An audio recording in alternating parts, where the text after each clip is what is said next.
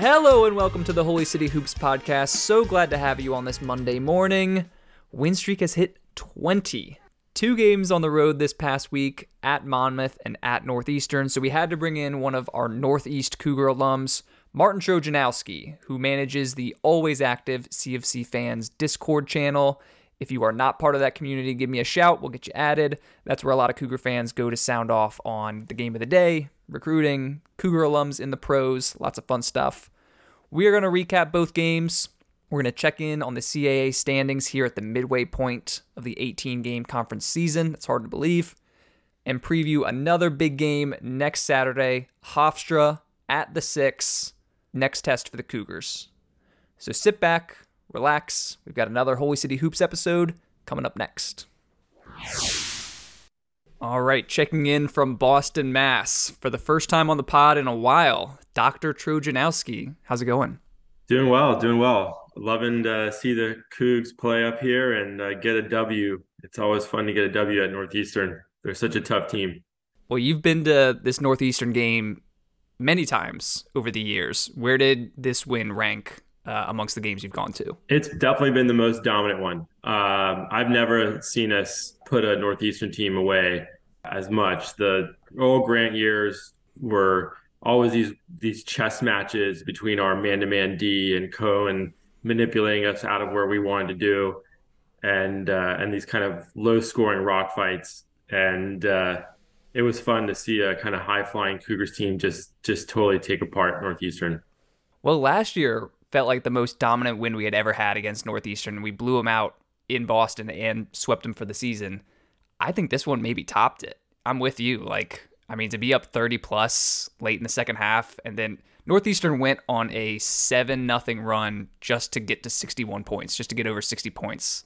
So it's dominant on defense. Obviously, we know the Cougars scored a bunch.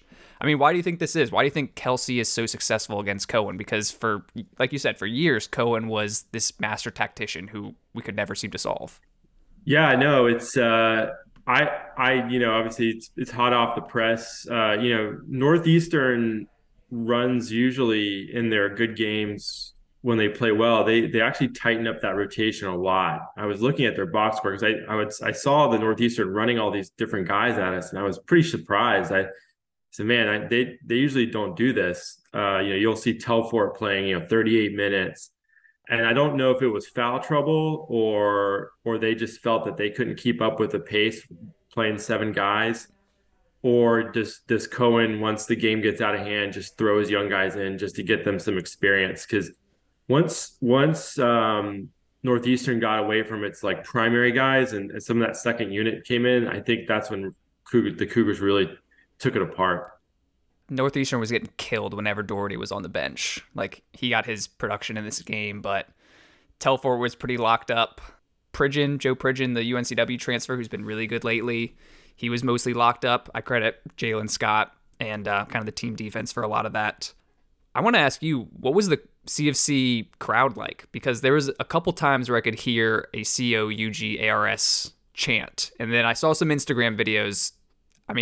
A quarter of the crowd was in maroon, maybe, seemed like. What, you were on the inside, what was it like? Yeah, no, the crowd is outstanding. We usually bring a good crowd to this game. They usually fill up the area behind the Northeastern bench, and we had a solid 4 sections behind. I'm sorry, not the Northeastern bench, behind the CFC bench, which is where I always sit. We had a solid 4 sections filled up, and if you looked across on the other side of the stands, there was CFC people just kind of sprinkled in the main stands. It's obviously hard to see because they dimmed the lights now in that stadium, I guess, to hide the effect of the empty stands. It's kind of a weird place. It's almost like you're at a hockey game. But I don't know what my side of the stands look like, but I would say a good third of the stands is College of Charleston fans. I don't get it, man. I don't get how this team has been one of the best teams in the CAA the last 10 years, and they can't pull 1,000 people to a game. I know it's a hockey school, and I've heard some excuses in the past.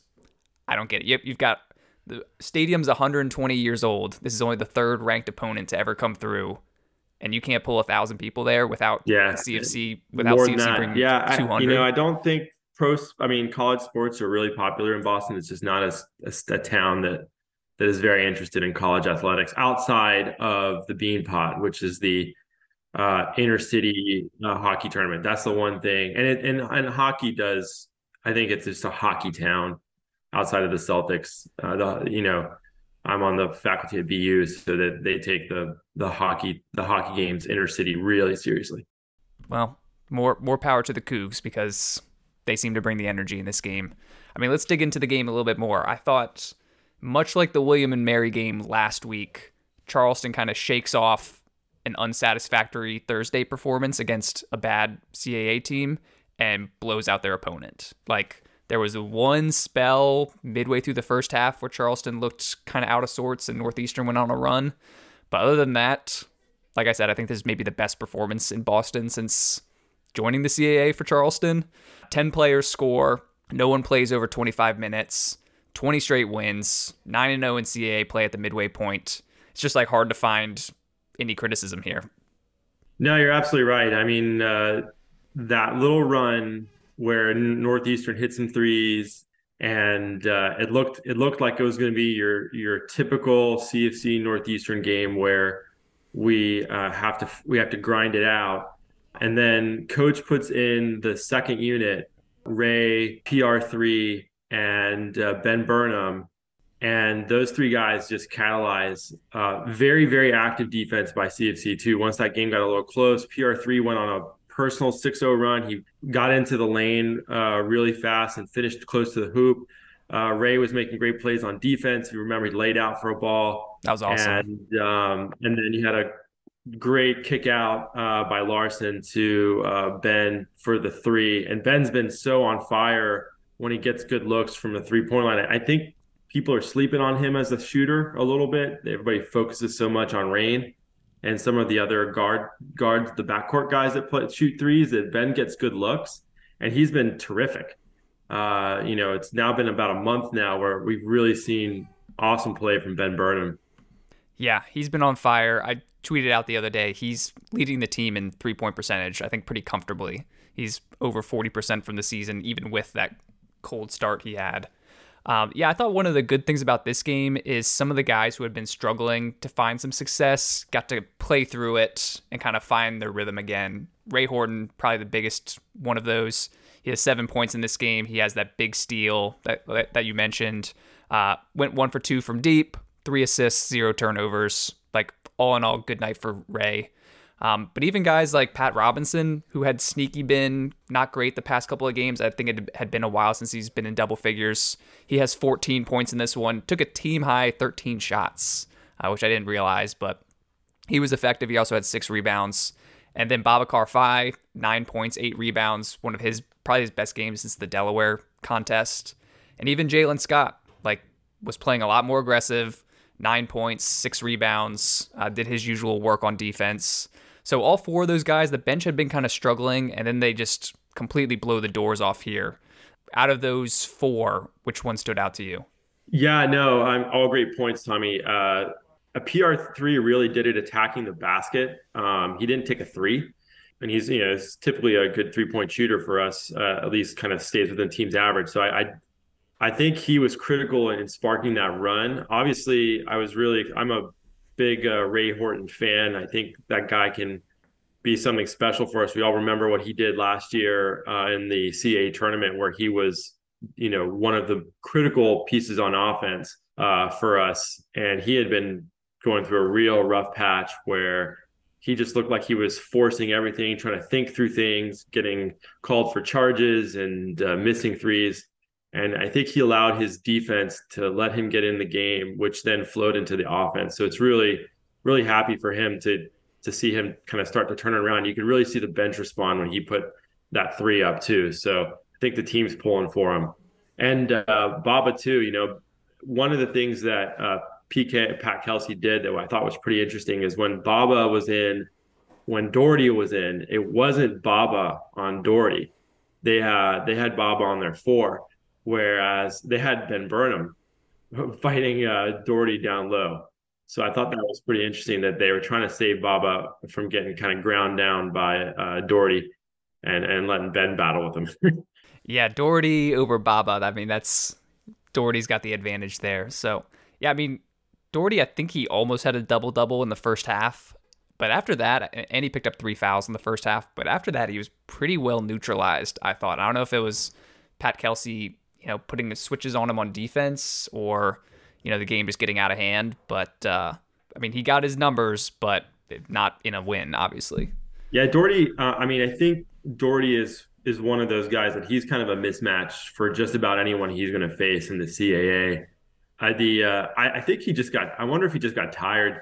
That's not the pace that they're used to playing, and even though he was sitting a lot because of minutes, I remember in the first half, Northeastern has a pretty huge kind of middle of the court scoreboard TV system there, and would show clips from the game, and it was about 10 minutes in the game when Doherty dove for a ball, and he was sweating like a beast. I was like, wow, he's already tired. You could see the sweat coming off on the broadcast. Yeah, I know. So I was like, I really felt that the pace that we played definitely made Northeastern uncomfortable. And I think it forced Cohen to go far deeper into his bench than he likes to, because he knew that they couldn't keep up. Doherty and Bolin were having a little head-to-head on like who can instigate the opposing crowd the most. Like those two are just cut from the same cloth. It probably will never happen, but it would be a dream if they still do the 3-on-3 kind of tournaments to have both Bolin and Doherty out there for representing the CAA as these kind of lunch pail guys. Oh man, yeah, I feel bad for any team who has to run through that.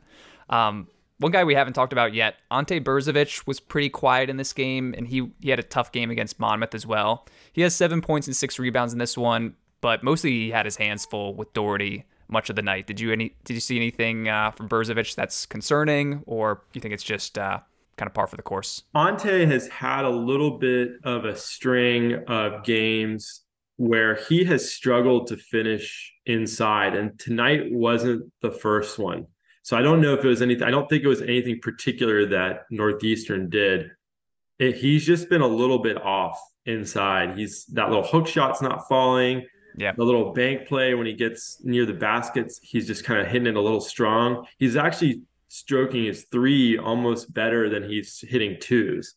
Because on 3, he's been pretty on point. But I think he's just going through a little bit of a lull offensively. He's still clearly our best guy in the 5 spot. And the other thing is he will get pushed under the basket by kind of bigger centers. Yeah. I'm not too concerned with Ante yet. I'm with you. Like the shots he's getting are shots we've seen him hit all season, and it just seems to be a little bit off. But there's been a few times where he's like, okay, I'll just take the 3, and he's usually pretty good at that.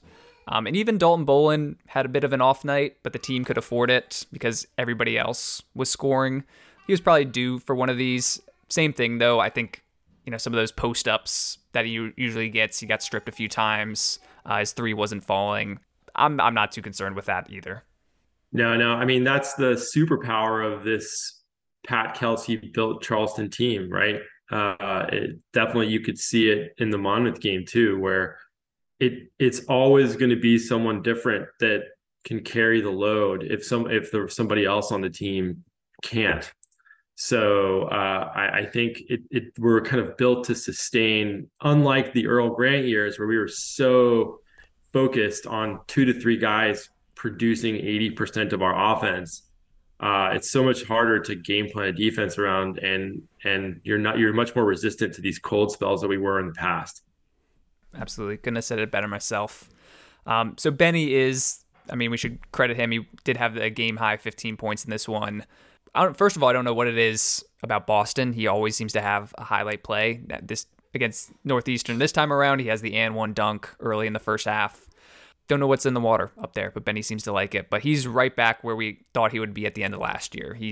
I said this, I think, with Jeff Goodman. He's worked his way from like the 8th man back up to like the 6th man, maybe like 5th man at some points.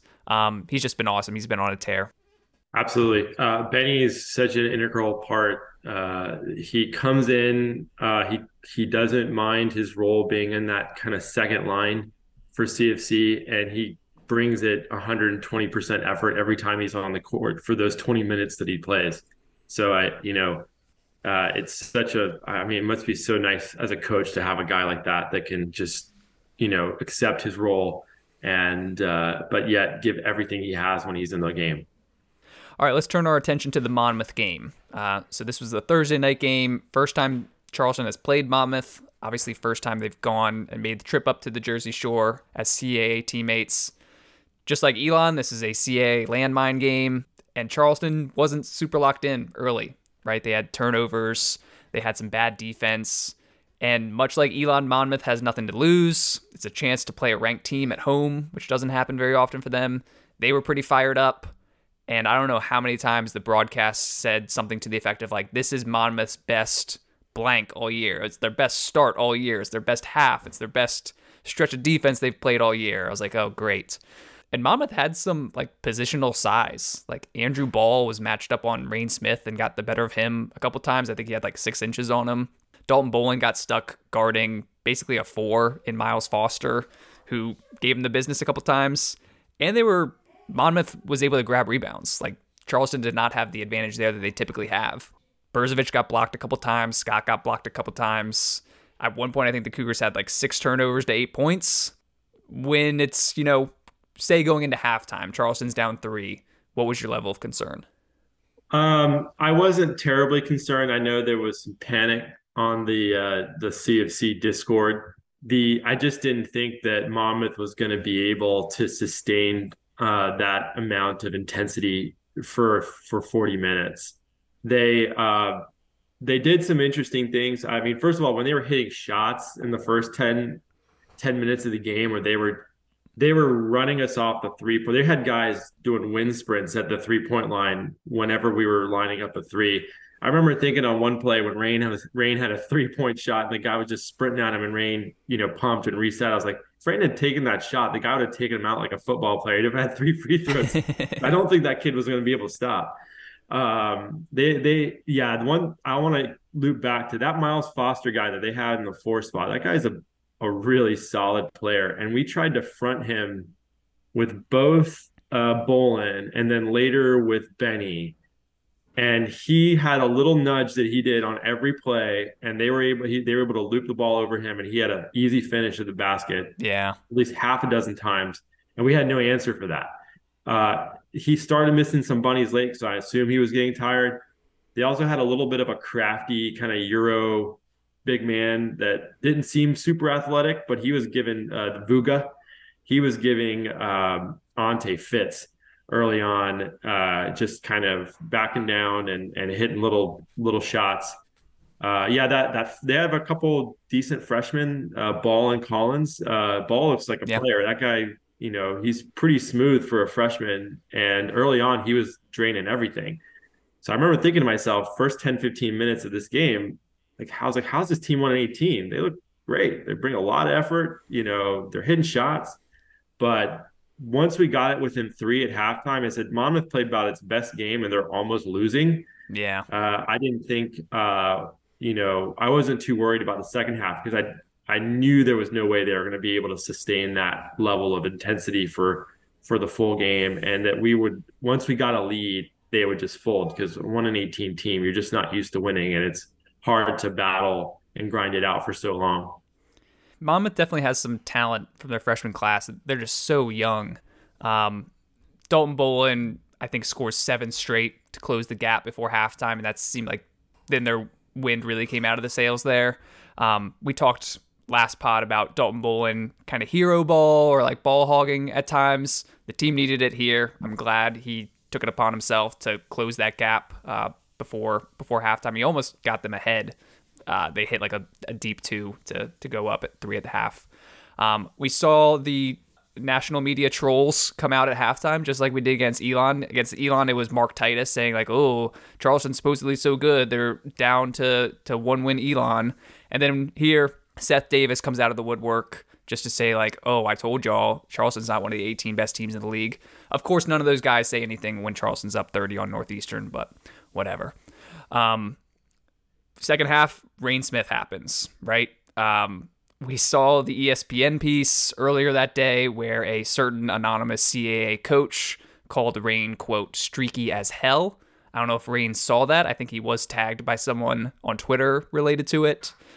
Rain drops 27 points in this one, which was about 40% of Charleston's total points. He's 7 for 10 from behind the arc, 6 for 6 from the line. You mentioned his kind of like pump fake and sidestep. He really had that going in this game, and I know that's something he worked on all summer, but just to get guys up in the air and then relocate, I thought he did like a really exceptional job of that in this game. Rain was amazing. His effective field goal percentage was like 80%. He was unstoppable. I mean, if we didn't have that rain on that Monmouth night, it could have been a game where everybody's biting their fingernails up to the very end. But Rain he was unbelievable. That's the type of Rain that you saw kind of early as a freshman before the opposing coaching staffs kind of caught up to him, where he was getting good looks and hitting everything. We thought we had the second coming of what Steve Kerr or somebody like that at CFC, but no, you could tell Rain has made an effort to try to diversify his arsenal of things that he does, which is critical for him. He's not a plus athlete, and he's a remarkable shooter. He's a sneaky, reasonable athlete. I think he's less overmatched this year than he was last year. You can see in the weight room he's bigger. Yeah. But he has to use his uncanny shot making ability to open up other things for him. He's still a little uncomfortable when he goes inside. He's a little bit mechanical. You could tell that in Monmouth, those teardrops, he's really trying them for the first time. Didn't fall very well, but I like that he's doing it. And I like that he's diversifying what he's doing, because he's got to do that to kind of take the next step as a threat. Was it the Northeastern game or the Monmouth game where he opened up with the layup, where just like the lane completely clear? Monmouth. Yeah, Monmouth. I mean, sorry, it was Northeastern. It was Northeastern. That was a scripted. You could tell that was a set from by suck on that, Cohen. Yeah, sorry, that was Northeastern. Yeah, that was a great play to start the game. Yeah. This is a good team. I don't know where this ranks all time in the CFC kind of all time best teams, but this team is up there, top 2, top 3 best. They're so deep, and it's going to be interesting watching us play higher level competition. I think what teams could really challenge us down the road. It's going to go down to Towson and Delaware probably. Yeah, well, let's go there. So we are at the midway point of the CAA season. I don't think anybody preseason had Charleston 9-0 at this point. Even going into like the Towson and UNCW games, I think people would have maybe expected our first loss in some time to come there. But the Cougars just keep rolling. They are favored in their remaining games.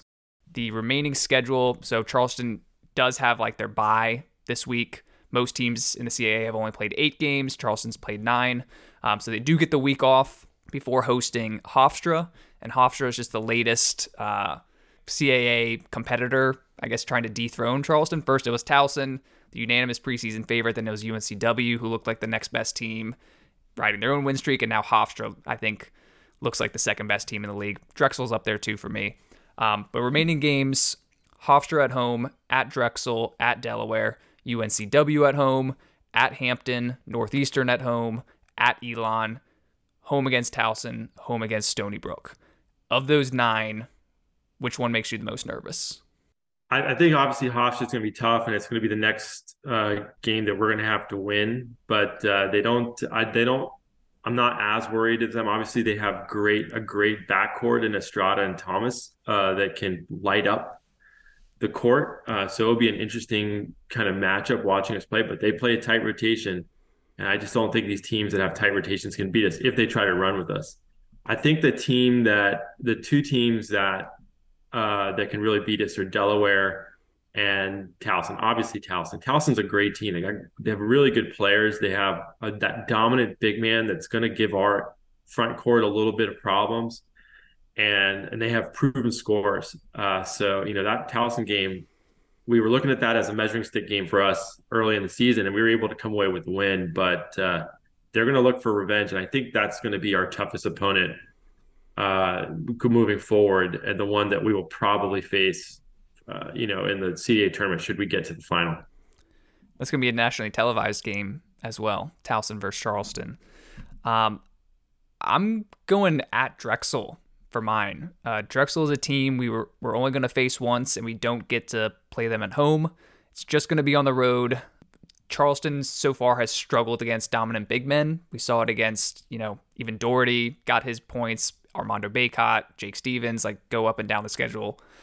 Amari Williams is one of the best, maybe if not the best big man in the conference. Definitely on both sides of the court. And I just Drexel's rolling. They beat Delaware in overtime at home. They sold out the DAC for that game. I just think they've got something to prove in this one, and I think they've got the roster makeup to maybe make it happen, especially at home where their 3-point shooters can get hot. I worry about that one. No, for sure. And Zach Spiker is a really good coach. He, they're always a well-coached team that executes what they do really well. So I think it's a really good point that because it's a single away game for us, that Drexel could be a team that really gives CFC problems moving forward. The top 5 or 6 of the CAA, Charleston, Towson, Hofstra, Drexel, and Wilmington and Delaware. You could make a really good basketball conference with those 5 schools. It's just the bottom that's so bad. Yep. It's really unfortunate because that top 5, 6 teams is a great set of basketball schools. Yeah, they're all having great years. And I said this on the last podcast. Not only is the bottom of the CAA bad this year, it's all-time bad when you talk Hampton, Elon, and Monmouth. But so again, you just got to avoid those landmine games. And neither one of us mentioned UNCW as the toughest game. They're going to be looking for revenge as well. Something seems to have happened to them after this CFC game because they've really struggled since. Lost to William and Mary a few days later.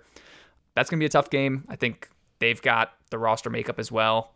So no gimmies. I mean, Charleston in this new look CAA scheduling has a pretty tough schedule. They don't have to go to Hofstra, but they had to go to Towson, they had to go to UNCW, they have to go to Delaware and Drexel. They definitely didn't get an easy road with this. No, they didn't. And it's good because at this point, as a Charleston team that it really has its sights set on something bigger than the CAA. I mean, we're going to be in a postseason tournament. Hopefully the NCAA, at minimum will be, get the automatic qualifier for the NIT. You want us to play as tough competition as this spot. You don't want to get soft playing a bunch of cupcakes in conference. And then when you go to the tournament, you get punched in the mouth by a team that you just haven't seen that level of competition in so long. So I really like it that we have to face the best teams in the CA. And should we lose, we'll lose. It's fine. In some ways, if someone beats us during the regular season, it may end up being a good thing. I think it's tough to keep winning for a really long time. It wears on your psyche. Obviously I'd love for us to win out, but even if we do lose one of these weeks, I won't think it's the end of the world because I think it will refocus everybody. Yeah. Yep. I think that's a good perspective. Anything else you want to cover before we get out of here? Yeah, no. As far as the national rankings, we're going to be 18. We may even move up a little bit. It's an amazing thing. I think for a guy like a Matt Roberts, who's the athletic director of CFC, getting all that free publicity for the school with the ranking is probably amazing, and kind of a sign of what you could do with CFC athletics. Yeah. Are we the 18th best team in the country? I would probably say that I think we're a little bit overranked. It's just because we're going to keep winning while the teams around us are going to drop games here and there. It's going to be hard psychologically not to move us up to a team that just lost. So you may see us keep drifting up. I wonder what our ceiling is. And I do definitely believe that we are one of the top 25 teams in the country. Some of those, trolls or haters that are saying that we don't belong ranked is pretty ridiculous. How can you look at our record and resume and not say that we're one of the top 25 teams in the country? But that said, top 15, I don't know. I think that's a bit of a stretch. I think that's the ceiling. 15's the ceiling for me just because of the strength of the schedule. But one thing I keep coming back to is, what Charleston doesn't have? A Q2 loss, a Quad 2 loss, a Quad 3 loss, a Quad 4 loss. They have one Quad A loss. So, yeah, I know people don't love the wins we've had, but hey, I can point to a lot of teams with more losses than Charleston. So, Yep. yeah, no, I think that's what I keep coming back to with like the Pat Kelsey speculation, the Matt Roberts speculation is like, I mean, where are you going to go where you can still be a top 25 team? You've done it here, right? Like, you've shown what Charleston is capable of, and you get the city and the lack of football team and everything else that comes with that. No, I'm not. I know a lot of people are starting to sweat the Pat Kelsey watch. I'm not. I'm just going to enjoy it. I've been a fan of CFC for since the Crest days, and I grew up in Charleston, and I went to college in Charleston, obviously. And there's going to be ups and downs. So you don't. I'm not worried about a guy staying for 10 years anymore. I just enjoy the ups when you have them, and hopefully Kelsey stays here for a while. Don't turn an up into a down is what I keep saying. Like, enjoy this. Don't kneecap yourself by doom and glooming and speculating about that kind of stuff. Because don't sweat the future. Yeah. All right, man. I think that's a good note to end on. Thanks for coming through. I'm glad you had a good time at the Northeastern game. I know you've probably seen some heartbreak at Matthews Arena over the years. You've got 2 years straight now where the Cougars dominate, and appreciate you coming back on the pod. No, thank you, Tommy, as always, and keep enjoying this, Cougar Nation. Let's go.